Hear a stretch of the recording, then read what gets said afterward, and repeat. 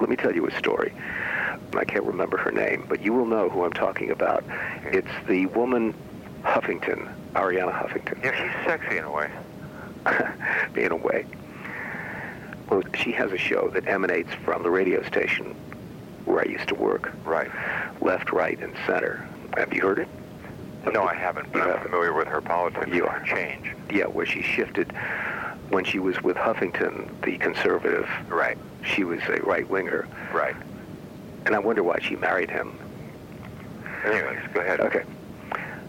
I was attracted to her, and I emailed her and asked her out for a date. Yeah.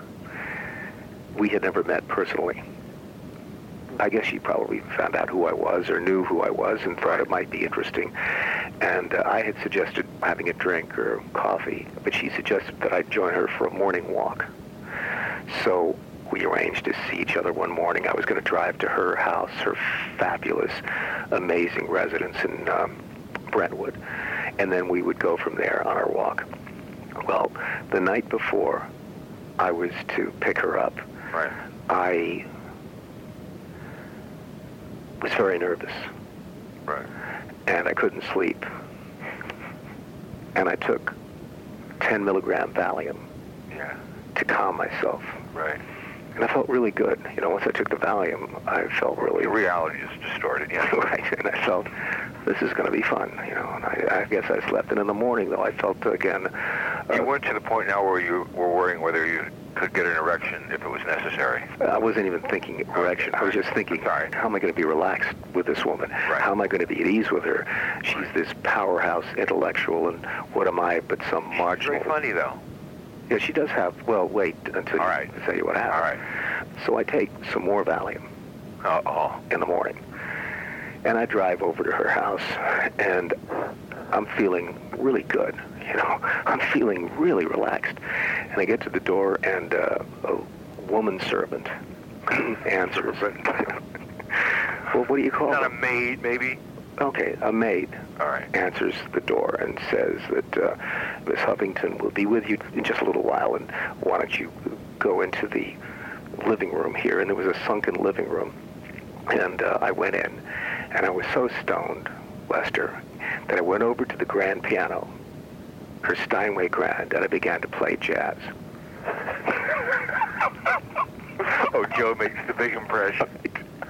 Look how cool and casual I am, baby. This is me. So she shows up. The first thing that's shocking to me is that she is a towering woman. I thought that Arianna Huffington... Normal height. Not normal. She's like 5'11". I mean, she's big. Yeah. And we have to get into my car and drive to the location where the walk begins. So we drive there. And we arrive at the location, the setting off point for our walk, and we get out of the car. And she immediately picks up this amazing pace. She's one of these power walkers. And I was born with club feet. I know. I was going to say that right at the beginning. And I mean, I was thinking, we'll just have a nice casual walk, sort of amble along, talking about things, looking at the trees, stopping to examine a flower. Well, and I'm also on Valium, so I'm exhausted and I'm stoned and my feet can't take it and I'm out of condition. And I would say within 50 yards, I'm 50 yards? 50 yards. No more than that. I am gasping. It's also a very steep hill. And she's marching along, and I'm trying to keep up with her. And in no time, I'm breathing heavily. I can hardly speak.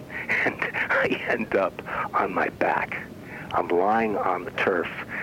So she's looking down at me. And so I was able to lift myself at a certain point, and we continued to press forward.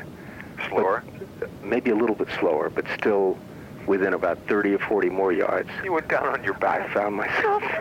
What a wimpy boy. And this is the point, because you were talking about self-deprecating humor. Right. So I'm lying on my back, and I say a few jokes at my own expense. Right. And she looks down at me, and she says, you know, I attended Cambridge, And the English, the men that I met there, were very well versed in self-deprecating humor, and I don't particularly find it amusing.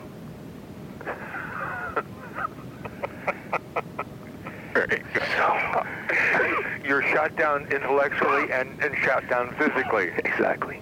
Boom. You might as well just have had your testicles removed. Well, there was no point to them anymore. There was no point. And in fact, she said there was no point. She suggested that we return, that I obviously was incapable of making this walk, and that it was best that we return to her house where I could drop her off. So I get up, we walk back to the car, which is still within sight. You know, it's not, it's not even that far away. And then while we drive back, I remember, again, engaging in this, I was so out of it, this repartee.